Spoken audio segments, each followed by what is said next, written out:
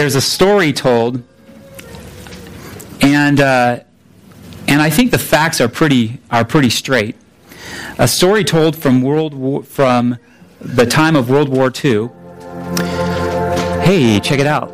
We got some music playing. All right. It's okay. Just try to ignore that. We'll get the slides back on track. Where was I? Oh yes, World War II. Many years ago. If you're familiar with the time of World War II, you'll probably remember hearing the stories of what happened in London beginning even before 1940, all the way almost to the very end of the war, at least up until D-Day, and things started to slow down after that. Do you remember what was happening in London during the course of the war between the British and the Germans? You remember what was going on? What was going on in London at that time? Anyone remember? No? Bombing, that's right. What was called the Blitzkrieg, which was this massive bombing. The Germans sent their bombers across the channel and bombed London day after day and night after night.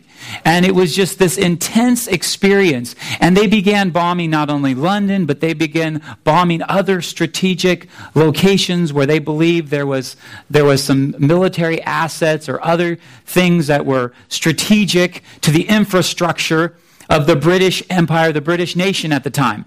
And so they're bombing these places, and the British are trying to figure out how to stop it. And so at one point, they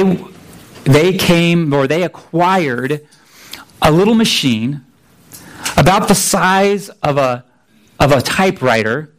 And so if you're under 20-something, ask your parents what a typewriter is, and you'll get the idea of what the size was, okay? But it was around the size of a typewriter. It was called an Enigma machine. The British got their hands on this German Enigma machine. What was the Enigma machine? It was the machine that the Germans were using to send secret messages all over their territory, right? So the British got their hands on this machine, and they thought, boy, if only we could figure out how to use it, then we can decode the messages, then we'll know what they're planning to do, we'll know where the troops are going, we'll know where they intend to bomb, and then we'll be able to get the upper hand in this war. And so they did. They studied it. There was a group of scientists and other researchers and other very intelligent people and math whizzes and the rest who studied this machine and discovered a way to decode it. Well, one of the first messages they decoded was a message that indicated the Germans were planning to bomb a certain town. Well, the legend or the story goes that Winston Churchill said, "Don't warn the town. If you warn the town and they evacuate the town, the Germans will know that we intercepted their message. And they'll change their codes, they'll change their machine, and we'll lose the upper hand." And so, the bombing took place. Some people died. Many businesses were destroyed. All so that the British could maintain control of this secret. And they did, and the Germans had no idea that the British knew that was going to happen. And little by little, they began to get the upper hand. Little by little, they began to get a foothold. And it changed the course of the war. What a tragedy, though, for those people living in that town, right? And we think, how could their tragedy have turned out for good? We know this. We know this because we can look back and see. We can look back, and of course our hindsight is 2020, we have good vision looking back. In the midst of it, we don't understand. We don't see what's going on. In fact, we don't know that there are secrets. We don't know that there are negotiations. We don't know that there are things happening behind the scenes. We experience the difficulties of life, and we don't realize there's something really significant happening behind us. I want to talk about that today. That's what God's Word in this passage that we're going to look at today. And you know what? We can find it in all kinds of places in the story of God. Maybe I'll reference a couple of them in a little bit. But what I want us to know is that the circumstances of our lives and even the motives of people around us don't control us. They don't prevent God's will from being done. They don't prevent the gospel of Jesus Christ from advancing. That's what Paul discovered in his experience, and that's what Paul taught the Philippians. So let's go to Philippians chapter 1, verse 12. We'll read to about verse 18 and kind of cut it off in the middle there. In the middle of verse 18 or near the end of verse 18. But would you follow along with me as I read aloud this from the letter to the Philippians, chapter 1, verses 12 through 18. I want you to know, brothers, that what has happened to me has really served to advance the gospel, so that it has become known throughout the whole imperial guard and to all the rest that my imprisonment is for Christ. And most of the brothers, having become confident in the Lord by my imprisonment, are much more bold to speak the word without fear. Some indeed preach Christ from envy and rivalry, but others from goodwill. The latter do it out of love, knowing that I am put here for the defense of the gospel. The former proclaim Christ out of selfish ambition, not sincerely, but thinking to afflict me in my imprisonment. What then? Only that in every way, whether in pretense or in truth, Christ is proclaimed, and in that I rejoice. Let's pray. Heavenly Father, God, we love you. We pray that today, now, in this moment, your Holy Spirit will move and work in us. God, we are going through difficulties, some of us challenges that if they were fully known to the rest, we would all be shocked or heartbroken because of them. But God, we know that you who began a good work in us will bring it to completion at the day of Christ. We trust you. We know that your purposes and plans are greater than ours. And we know that you can take what others intend for harm and make it good and make it glorious. And you can even increase our joy in you through those circumstances. And we ask that you will do that today for your glory and our joy, we pray. In Jesus' name, amen. Paul has been talking, and I want to remind you briefly about some of the themes of this letter up to this point. Paul gets to this point in verse 12, and he begins by saying, I want you to know, brothers. So he's beginning to get into the meat of his letter and kind of get to the reasons why he's writing this letter. They were concerned about him. They were worried about him. They'd heard of his chains, of his bonds, his imprisonment, and they were wondering, what does that mean for us? If somebody like Paul, who's such a great man and such a great missionary and church planter and pastor and theologian, if something like that could happen to him, what about us? What does it mean for our lives? We're no good. We're not good at speaking. We don't have understanding like he has. We're not preaching and doing the things that God has called him to do. What does it mean for us if someone like him is being imprisoned. And remember what Paul said to them. He talked to them and he called them saints in Christ Jesus. He reminded them that they were in Christ Jesus. That means their identity was in him. That they had come from many different backgrounds. They had come from a diverse experiences. They were very different people, but they'd all come to faith in Jesus. God had changed their lives, and God had created one church out of all kinds of diversity. Look around you. That's what this church is about too. We come from different places. We come from different backgrounds, different families. Every one of us has a unique story to tell, but in Christ, through faith in him, God has created us one church, one body. And that's significant.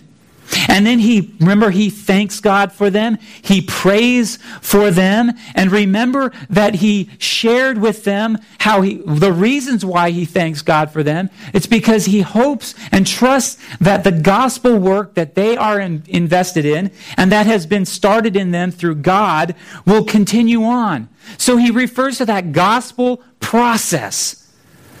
God begins a work, and he continues to work in us through the gospel, creating us, changing us, transforming us by his word, by his truth, by his ways, by our obedience, to make us what he wants us to be. That is, people who will stand before God in the final day, stand before Christ in that day blameless, pure, filled with all kinds of fruit, produce, things that came from our life that developed and resulted in righteousness so that God would be glorified and praised. And remember, something that I didn't emphasize a whole lot, but was hidden there in between these phrases and that phrases, and that is, he's emphasizing for them unity. Unity in the gospel, unity in their love for one another. Remember, he says to all the saints in Christ Jesus who are at Philippi with the overseers and deacons. Now, he's not singling them out, but he's saying, hey, you know what? The overseers, those men who are over you, who are leading you, and the deacons who are serving you, that they are with you. They're not better than you. They're not more valuable than you, but they're part of you. You are united in Christ. And then, in the passage we looked at last week, he said over and over again, all of you. All of you. And that's not the English Standard Version's way of saying plural you. When he says you all, that's how the ESV puts it, you all. He's not saying it, it's not a way to say, okay, it's plural, it's y'all. All right? It is all of you. He's using a very specific word. And he does that because he wants them to realize that the good work that began in them, it didn't just begin in some of them. The gospel didn't just work in a few of them, and others of them are kind of like, bummer. I guess, you're thanking God for some of us, but not for others of us. No, Paul was thanking God for all of them. And he was praising God and praying for them that they would all mature, that they would all grow in their love, in their knowledge, in their discernment. So those are important themes. And then Paul comes to the situation that he is in. And he comes to the reason why he he wrote this letter. The circumstances surrounding him that resulted in this letter. And here's the big idea. Here's the big idea that I want you guys to hear. I want you guys to meditate on. And that is this, that true Christian joy, and I put it like that for a reason. It's not just joy, but it's actually Christian joy, and it's not some particular view or inaccurate view of what Christian means, but it's true Christian joy is experienced in gospel advancement, regardless of circumstances or motives. Okay, what does that mean? Let's take a look. Okay, so that's the big idea from this these 2 short paragraphs, or in some Bibles, 1 whole paragraph. That's the big idea that I want us to look at this morning. So let's look at the first theme, and that is this. And so I'll put it a slightly different way. Let's personalize it for us, okay? So I'm assuming, and this would be true for you if you are in Christ. This is true for you if you have put your faith in Jesus, if you've been bought by His blood, if He is Lord and Savior of your life, okay? But put it this way, personalize it, let's put it this way. We experience joy in gospel advancement regardless of circumstances, okay? So it's just another way of restating part of that theme, and that's in this first paragraph. Let's look at that together. Paul says, I want you to know, brothers, that what has happened to me, okay, stop for a second. What has happened to Paul? Well, he referred to it in the last paragraph. He alluded to it. He said that you are partakers with me of grace, and this is verse 7, both in my imprisonment and in the defense and confirmation of the gospel. The word imprisonment is actually the word for bonds or chains, or to use a good Elizabethan English word, fetters. Okay? These are the shackles. Okay? The shackles that he had on him, that restrained him, that kept him captive between 2 soldiers. And he's saying that, I like to substitute, personally, I like to substitute that word when I read this passage. I like to substitute chains or fetters or shackles or something dramatic, dynamic like that, because I think that's really what was going on with him. He wasn't just chilling out in a minimum security prison. He was actually restrained by these chains, both in my chains, he says, and in the defense and confirmation of the gospel. And so he's in chains. That's what's happened to them, and he makes that clear, explicit in verse 13 when he talks about my imprisonment, and again in verse 14 when he says my imprisonment or my chains, my shackles, and again in verse 17 when he says my imprisonment, my chains, my fetters, my shackles that are restraining me in this place. And he says, I want you to know, I want you to not just, I want you to be aware of, because they're aware of his situation, but he's like, I want you to think this way about it. I want your mind to be at ease about this fact, that what has happened to me has really served to advance the gospel. Progress, furtherance. That means the gospel has moved forward. It didn't stop. Paul got to prison and the gospel didn't end. His ministry didn't end because of his circumstances. His calling didn't end because he went through difficult times. And notice what he does here. He doesn't grumble about it. He doesn't go, oh, I want you to know, things are really rough for me here. I'm in a really bad place. And I don't understand what God is doing. I'm really, really frustrated. And grumble, and dispute. Because Paul says later in this letter, we'll look at in a few weeks, he says to the Philippians, do all things without grumbling or disputing. And later he says, brothers, join in imitating me. In other words, I didn't grumble about my circumstances. I didn't grumble about my chains. And I didn't dispute either. Some translations put the word questioning. I think it's really good. I think it's really good that the ESV says it's disputing in chapter 2, verse 14. The reason being because I think what he's meaning there is not questioning, because the word does have a connotation of question, but he's not asking a question. We ask questions of God all the time. And I'm not saying it's wrong to say, God, why is this happening? Or God, what are you doing? And it's perfectly legitimate to ask God those questions. But when we begin arguing with God, it's a whole different thing. When we begin disputing with God about things, it's a whole different scenario. And it's not that God's going to change his mind or that we're necessarily going to feel better about our arguing. We think we are at first. But what's going to happen is it's going to destroy our joy in him. And Paul says, I'm not doing that. No mention of grumbling. No mention of disputing with God. He just says, you know what? I'm in chains. And guess what? That's furthering the gospel. More people are hearing about this. And look at the two different ways that the gospel was furthered. He says, so that it has become known throughout the whole imperial guard and to all the rest that my imprisonment is for Christ. Now that's the first way. The first way the gospel is advancing in his imprisonment, in his chains, is that people are hearing why he's there.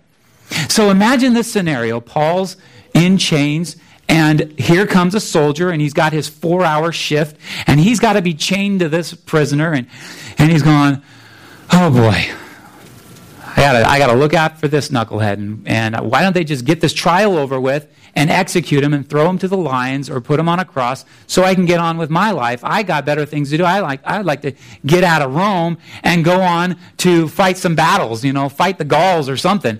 But they're sitting there and they're going, okay, so Paul, what's your deal? And Paul says, hey, check it out. I know this isn't a great circumstance, but I'm here for Jesus. I'm here because God sent his son to live a perfect life, to rescue us from our sins and your sins and my sins, and not just for the Jewish people, but for all people, because there is power in this story. And people are hearing this story, and they're being fascinated by the story of a Jewish man who lived an extraordinary life, who did amazing things, and who was crucified, but didn't just do great things, but actually rose from the dead. And Paul's like, I know those guys. Those are my buddies. I know those guys. They saw him rise from the dead. And not just them, but I saw him too. He appeared to me also. And he's the answer to our problems. He's the answer to the things that are going on in our world. He's the answer to the things that are going on in your life. And the soldier's going, oh, that's quite a story. And so he goes back to the barracks and he goes, dude, did you guys hear Paul's story? Did you hear why he's here? And he hasn't done anything wrong as far as I can tell. And he's the most joyful prisoner I've ever witnessed.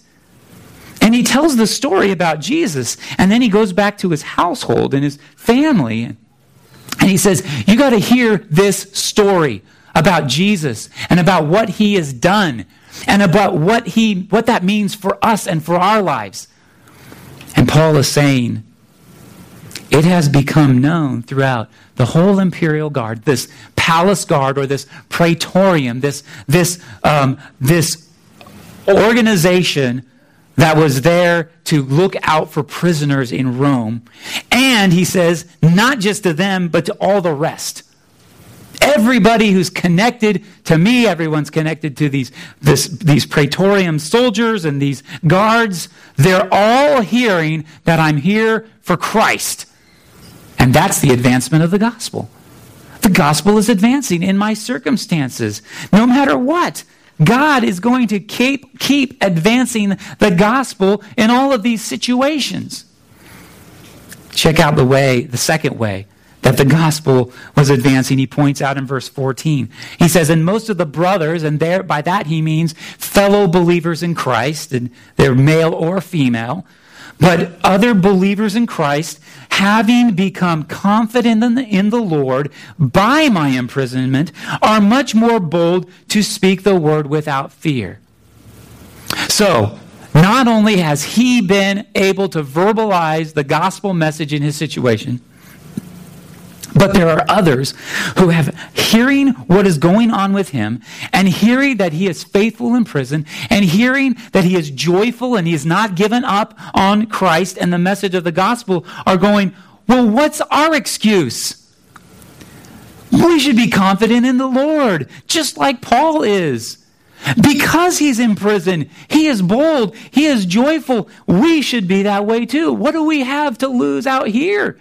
What is keeping us from confidently proclaiming the gospel. It's a message of hope. It's a message of salvation, regardless of what circumstance we find ourselves in. And so he says they were much more bold to speak the word, this message that Paul, it's a code word in the New Testament for the good news, the gospel, the truth about who Jesus is. And they were doing it without fear.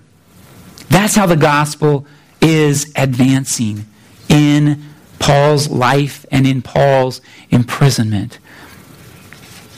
What about us? What circumstances are we going through? What challenges are we facing? Do we advance the gospel in all circumstances? In every adversity, trial, suffering, pain? How about this when we don't experience those things and things seem to be really good? I'll tell you, it's easier for me to hold on to Jesus when things are going difficult because I get desperate. And I say, God, I need you. I need Jesus in my life. I need more of his power. I need more wisdom because things are difficult. Things are challenging. What about when they're good? What about in your successes? What about those circumstances of your life? Paul knew what it was to be brought low. He knew how to abound. In every circumstance, he said, I've learned the secret of facing plenty and hunger, abundance and need. I can do all things through him who strengthens me. And you know what that meant? That all things? He could be content, number one, but also he could advance the gospel in all of those circumstances. That's what he means. That's what he means by that. In that passage, what about us? When you succeed in life, when things are going really well, when things are trouble-free, when things are pleasant and you're experiencing joy and happiness and maybe even not even those situations, but what about in the mundane? What about in the commonplace? What about in the everyday of life where things seem to be just kind of, it's just the grass is growing and I'm getting older every day and I don't know what else is going on. What about in the mundane? Can we rejoice in the gospel, in the advancement of the gospel in those circumstances? There's a story from the Old Testament about a man who went through many difficult circumstances. In fact, there were people out to get him. There are many stories like that in the Old Testament. The story I'm thinking of was a man named Joseph. A man who, when he was young, was probably a little bit too young and cocky, maybe a little more sure of himself than he should have been, maybe for his own good.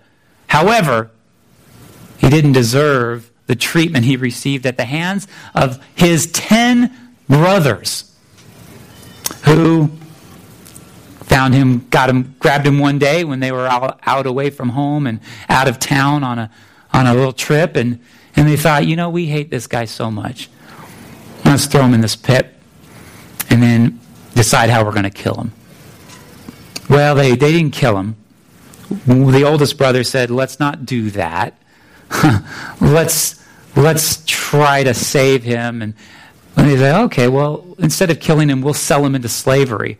So they sold him to some slave traders, and that was the last of it. He's gone from our lives for good, that dreamer, that favorite of our fathers. They intended much harm for him. They intended evil for him. But the story goes that Joseph went through more trials, that Joseph went through even greater difficulties, that Joseph went from the fire into the firing pan, from the firing pan into the fire, etc., whichever direction that's supposed to go. And things got even more difficult for him until one day he caught the eye of the Pharaoh, the king of Egypt, the ruler of the greatest nation in the known world at the time.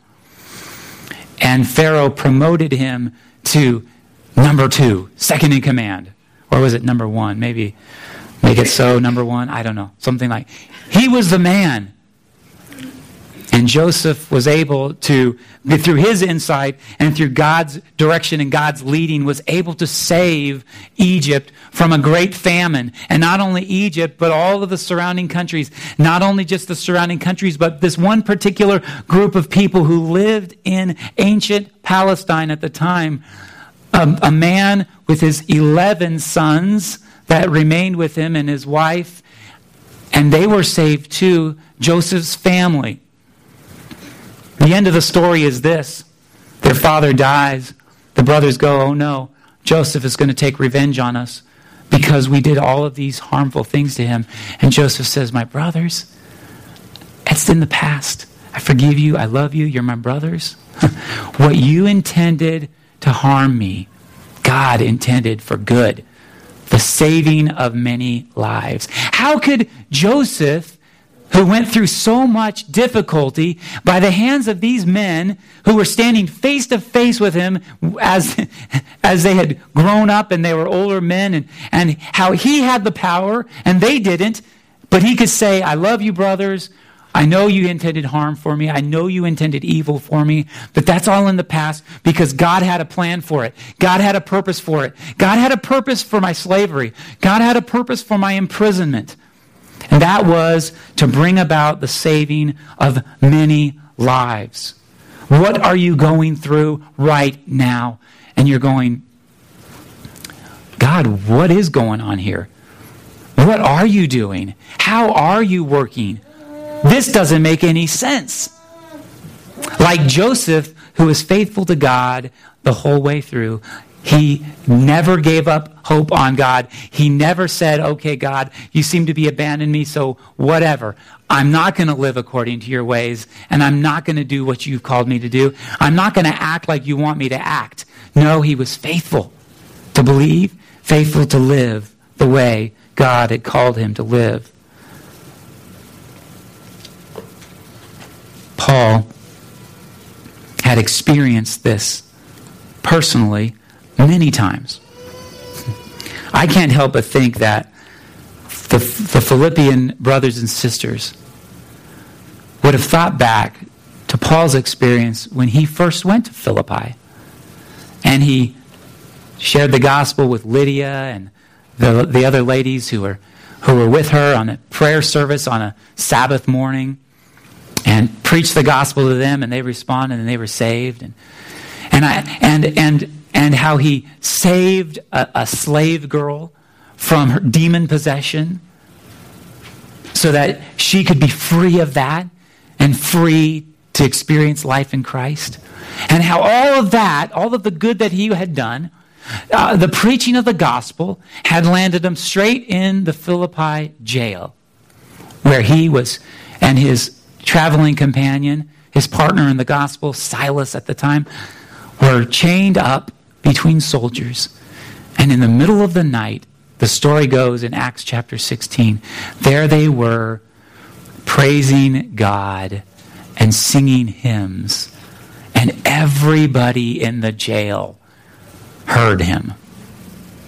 Everybody heard the testimony of Christ, the good news, the word, the gospel, because Paul and his partner in the gospel were in jail. And a man who was the jailer heard that message. And when God delivered them that evening from an earthquake, that man cried out to Paul, what must I do to be saved? Do you think he would have asked that question had he not heard the testimony? Had he not seen the joy that was in Paul, the joy in the gospel, and the fact that I am here to advance the cause of Christ and advance the gospel in any and every situation I'm in? And that was what Paul was all about. Do you think the jailer would have inquired about salvation from Paul had he not seen that, had he not heard that testimony and seen that witness? And I think the church in Philippi, which included the jailer and his family, who's reading this letter and hearing about Paul's next journey into the prisons of the Roman Empire. And they're going, Paul's advancement of the gospel, defense and confirmation, Paul's imprisonment for Christ. Didn't we see that? We witnessed that with our own eyes. We know what that's like. We can be bold to speak the word too. We in this room can be bold to share Jesus, to proclaim truth to people around us, no matter what. But there was a side to this, though, Paul points out. There was another side to the whole situation. We can experience joy in gospel advancement regardless of the circumstances, but Paul says there were people who are advancing the gospel, but their motives weren't pure. How does that work? How can they be truly proclaiming Christ, preaching Him, but their motives are messed up? Well, Paul's point, and the point he wants to make to us as we personalize it, is that this: we experience joy in gospel advancement regardless of motives. Regardless of motives. Regardless of people's intentions. Remember, Joseph said, intended this for evil, but God intended it for good.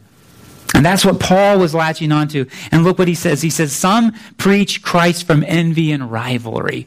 So there are two kinds of people here that Paul was dealing with. And these were people that were in his place, that were in Rome, that were in the church that he was a part of, or in the churches, maybe various churches throughout Rome, the city of Rome. But he said, some preach Christ from envy and rivalry. Look what he says in verse 17 to explain this further. He said, they are proclaiming Christ out of selfish ambition. So they're envious. They're envious of Paul. This is rivalry. In other words, they've set themselves up against Paul. I preach the gospel, Paul preaches the gospel, but I'm envious of Paul, and I'm a rival of Paul. Rival in what? How can they be a rival in preaching the gospel? But he says they're preaching Christ or proclaiming Christ in verse 17 out of selfish ambition. Their ambition, their motivation is themselves. They're proclaiming Christ, but they're really looking out for themselves. And he says they're not preaching or proclaiming Christ sincerely, but thinking to afflict me in my imprisonment. What could possibly be going on there? I've thought a lot about this. And I've read some commentaries, and most of them are in the same ballpark that I'm thinking of, and that is this. There were people who were emboldened, yes, they were confident in the Lord, they were bold to speak the word, but they saw Paul and his situation as a disgrace to the gospel, as something that we need to separate ourselves from Paul, because he's a prisoner, and prisoners aren't respected. People like that aren't respected, and people like that, no one's going to want to hear the gospel from somebody like that. He doesn't have any credibility. He has no respect. So we, who are wearing our Sunday best, who are respectable in the community, who have a lot of clout, we are not like Paul. And so they would stand up and they'd say, unlike Paul, who is in prison, I am proclaiming Christ to you out of my freedom, out of my good deeds, out of my loyalty, maybe even, to the government or to Rome, or maybe there was something going on like that. Whatever the case was, they set themselves apart from Paul. They didn't want to identify with Paul. So they did their thing. They proclaimed Christ. They were really selfish about it because they were more concerned with their own reputation. They were more concerned with the success of their own ministry, and would their reputation or their ministry or their church be tainted if they associated with somebody like Paul? So they were motivated to maybe make Paul look bad, to distinguish themselves in preaching the gospel. Does that seem consistent to you? Would that be something that if you were Paul, you would say, look out for those guys. They're really they're so selfish. They're preaching Christ from bad motives. Don't listen to them and don't go to their churches. Do you think that I would probably be inclined to say something like that myself? But what does Paul say? He says, verse 18, so what then? In other words, so what should I do about all this stuff? We got people who are proclaiming Christ from selfish ambition, trying to afflict me, trying to make me feel bad in my imprisonment. So what about it? Only that in every way, he says, whether in pretense or in truth, here's the bottom line. Christ is proclaimed. And that's what I have joy in. That's what I'm happy in. That's what I'm glad about. Christ is being proclaimed. They're preaching a true message of Christ, even though their motives are a little bit messed up. So he doesn't rail on them. He doesn't call them anathema. He doesn't say, well, they offended me, so therefore don't listen to them. Stay away from those guys. He doesn't call them heretics. He doesn't call them false teachers. He says their motives are kind of messed up, but they're proclaiming Christ. I'm rejoicing in that. Do you ever look at other preachers, churches, ministries? I know that in the world of preachers look at other preachers and they look at other ministries and they look, how are they doing things down the street? And they go, oh, well, they have so many people coming to their church or to their youth group or to their big ministries things or whatever. And go, well, those mega churches, they're probably successful because they're watering down the gospel. But we here in our small, struggling church, we are pure. We are blameless. We are preaching the true gospel. And that's why people don't want to come, because they don't want to hear the true gospel. Does that thought ever come through your mind as you're thinking about your own church? You're thinking about why somebody else is successful and you're not? Paul says, get that out of your mind completely. Rejoice that the gospel is being proclaimed.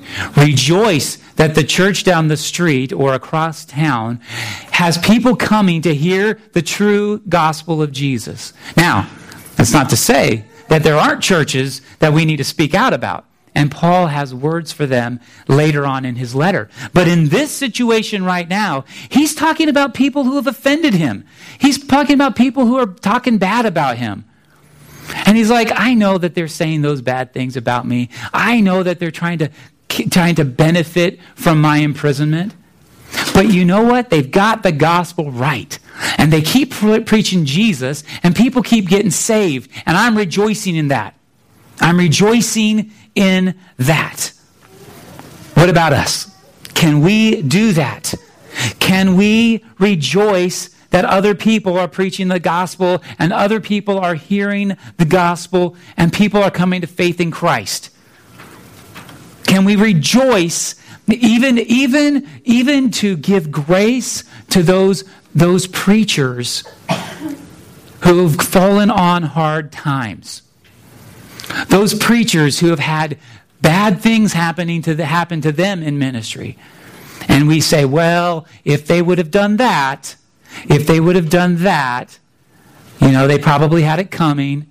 Can we just stop talking about them and start praying for them too?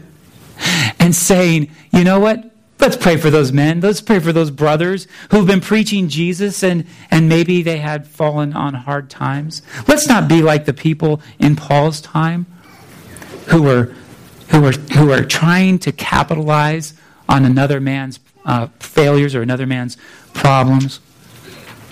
So Paul said, let's preach the gospel. And what is this gospel? He talked about the advancement of the gospel in verse 12. He talked about how they spoke the word.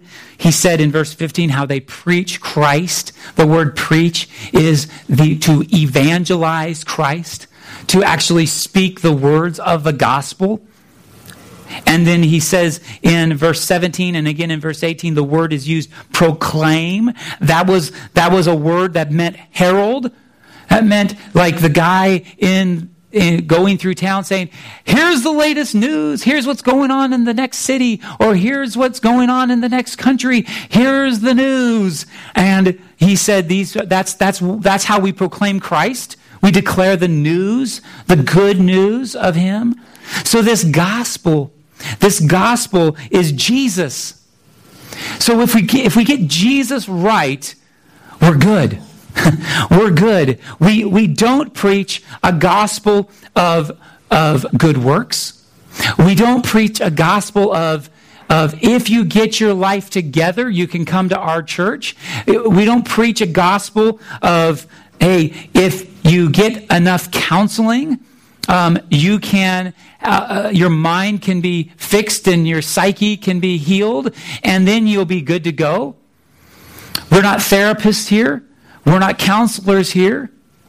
We're gospel preachers. We're proclaiming Jesus. And that's significant because the gospel is good news. The gospel is good news. It's not about self-fulfillment, self-actualization. It is about rescue.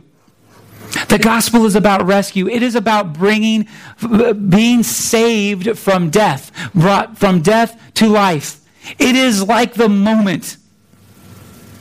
It's like the moment that you're standing on solid ground after hanging for dear life on the edge of a cliff. It's that moment where you come out of the water onto the beach or onto the pier, and you take that gasping breath and the joy and the exhilaration of being saved from that entanglement under the water. It is being released from a lifetime of hopelessness. The imprisonment that keeps us in our sins, that keeps us in our failures, that keeps us in our guilt or in our victimhood. And being released from that, it's being pronounced not guilty when all hope of vindication was gone. And we stand before the judge knowing we're going to receive the full sentence of the law. And instead, we hear the pronouncement, not guilty, paid in full. We find now that we're free, that there's hope, that we no longer live as we used to live because of Christ. The message that Paul is proclaiming, Paul is advancing, and the only thing that mattered to him, and I would challenge you, that's the only thing that matters to us, and that is Christ. Is Christ being advanced in your life? Is Christ being advanced through the things that you say, through the actions of your life? Could people look at your life and say, I can tell you're a Christian? If you ever asked somebody, hey, or told somebody, hey, I'm a Christian, could you tell? And they say, no. We got a problem, folks. We got a real problem. Because they can't tell by our lives, and they can't tell by what we say that we believe in Jesus, that He's the only hope for our own lives and for their lives and for the world. And Paul loved Jesus so much that at the end of this he goes, look, I don't care what happens to me, whether by life or by death. I'm all about Jesus. I'm rejoicing in that. Right now, he was probably thinking, let's get this letter written so we can start up another round of hymn singing right here, right now. And I bet you he taught some of those songs to the guards too. And you know, they probably joined with him. That's powerful stuff. That is the message that we hold to. The message of life for us, the message of life for the friends, the families, the neighborhoods that are all around us that need to hear. Are we taking it to them?